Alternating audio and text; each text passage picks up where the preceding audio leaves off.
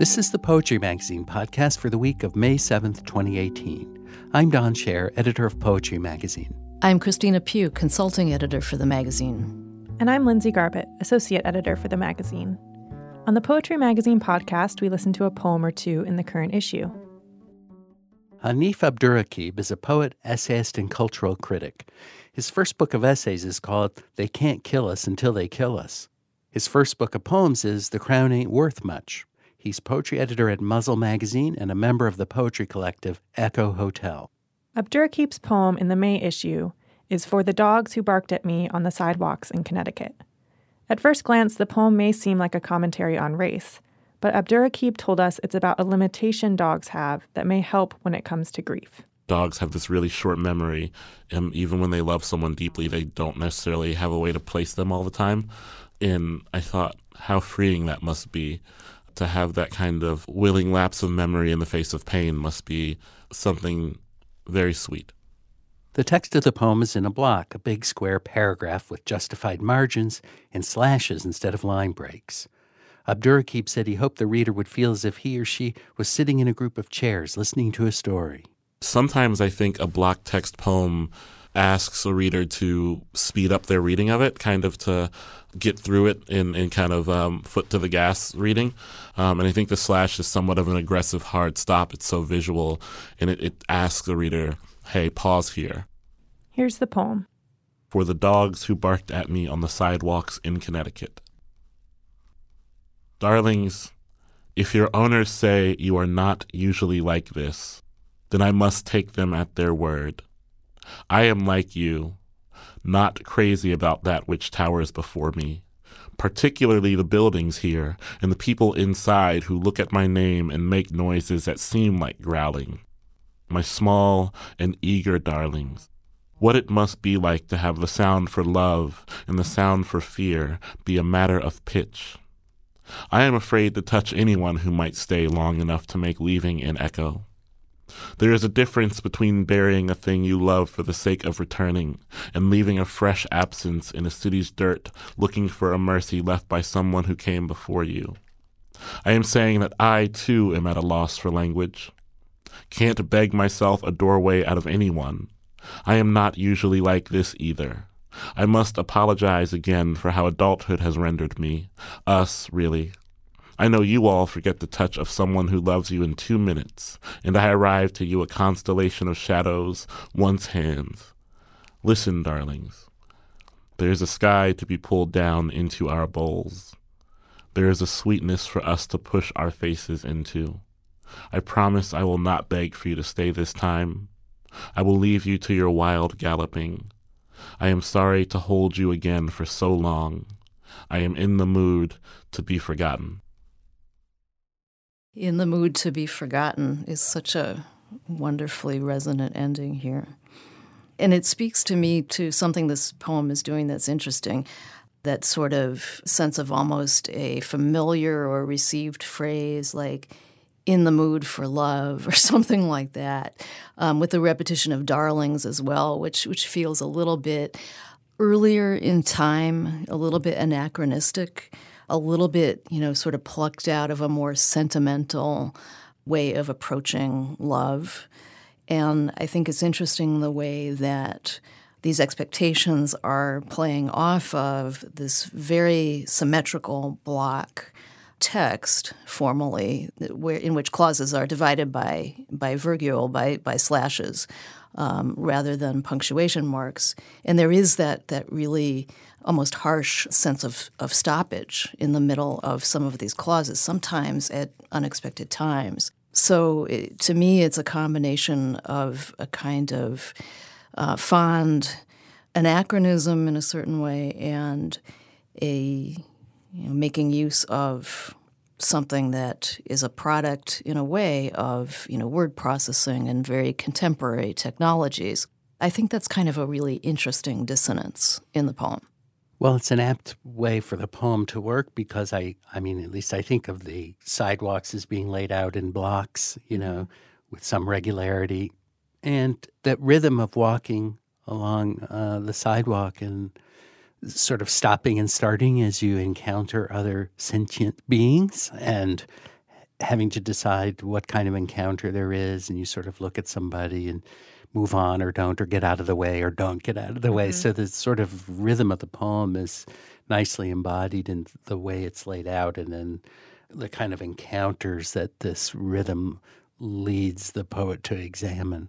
That encounter is really interesting, too, in the ambiguity this poem allows for, or the sort of subtle distinctions it makes in talking about different actions. So one that stands out to me is when Hanif writes, "What it must be like to have the sound for love and the sound for fear be a matter of pitch." And that sort of subtle difference that he notes in the way dogs might communicate, but he also subtly implies that it refers to the people inside those buildings also are subtly relying on pitch in order to communicate.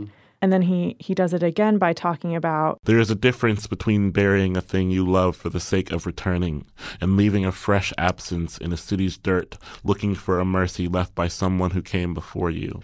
I like how there are multiple actions in this poem that are considered from multiple angles. And so even that moment at the end that you were talking about, Christina, to hold you again for so long, I am in the mood to be forgotten. You would think you would hold on to something because you want to remember it or be remembered, and instead it's in order to be forgotten. It seems connected to what he was saying about how we can envy dogs, perhaps, for their ability to forget, which is something that human beings don't have in the same way, especially in matters of love. And it seems to me the poem is also doing something pretty interesting. You mentioned perspective.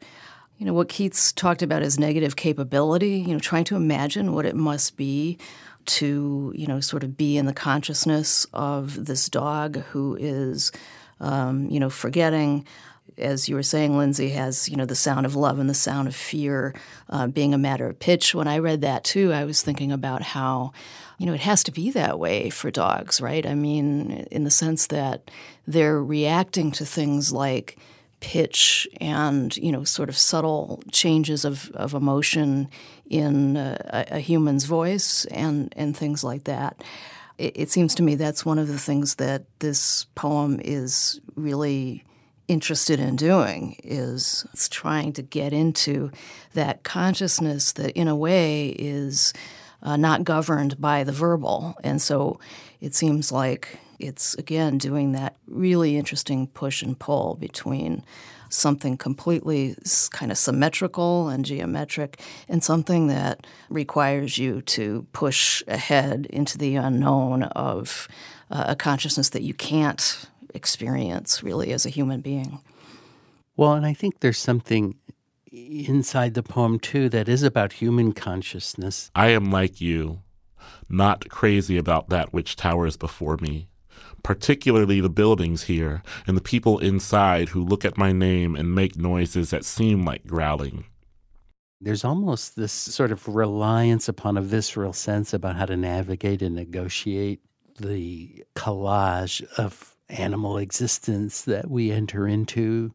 I mean, in the news constantly, there are sort of terrifying scenes that can take place almost anywhere. So I think, like, in the back of everybody's mind is there's something that might happen that doesn't feel usual.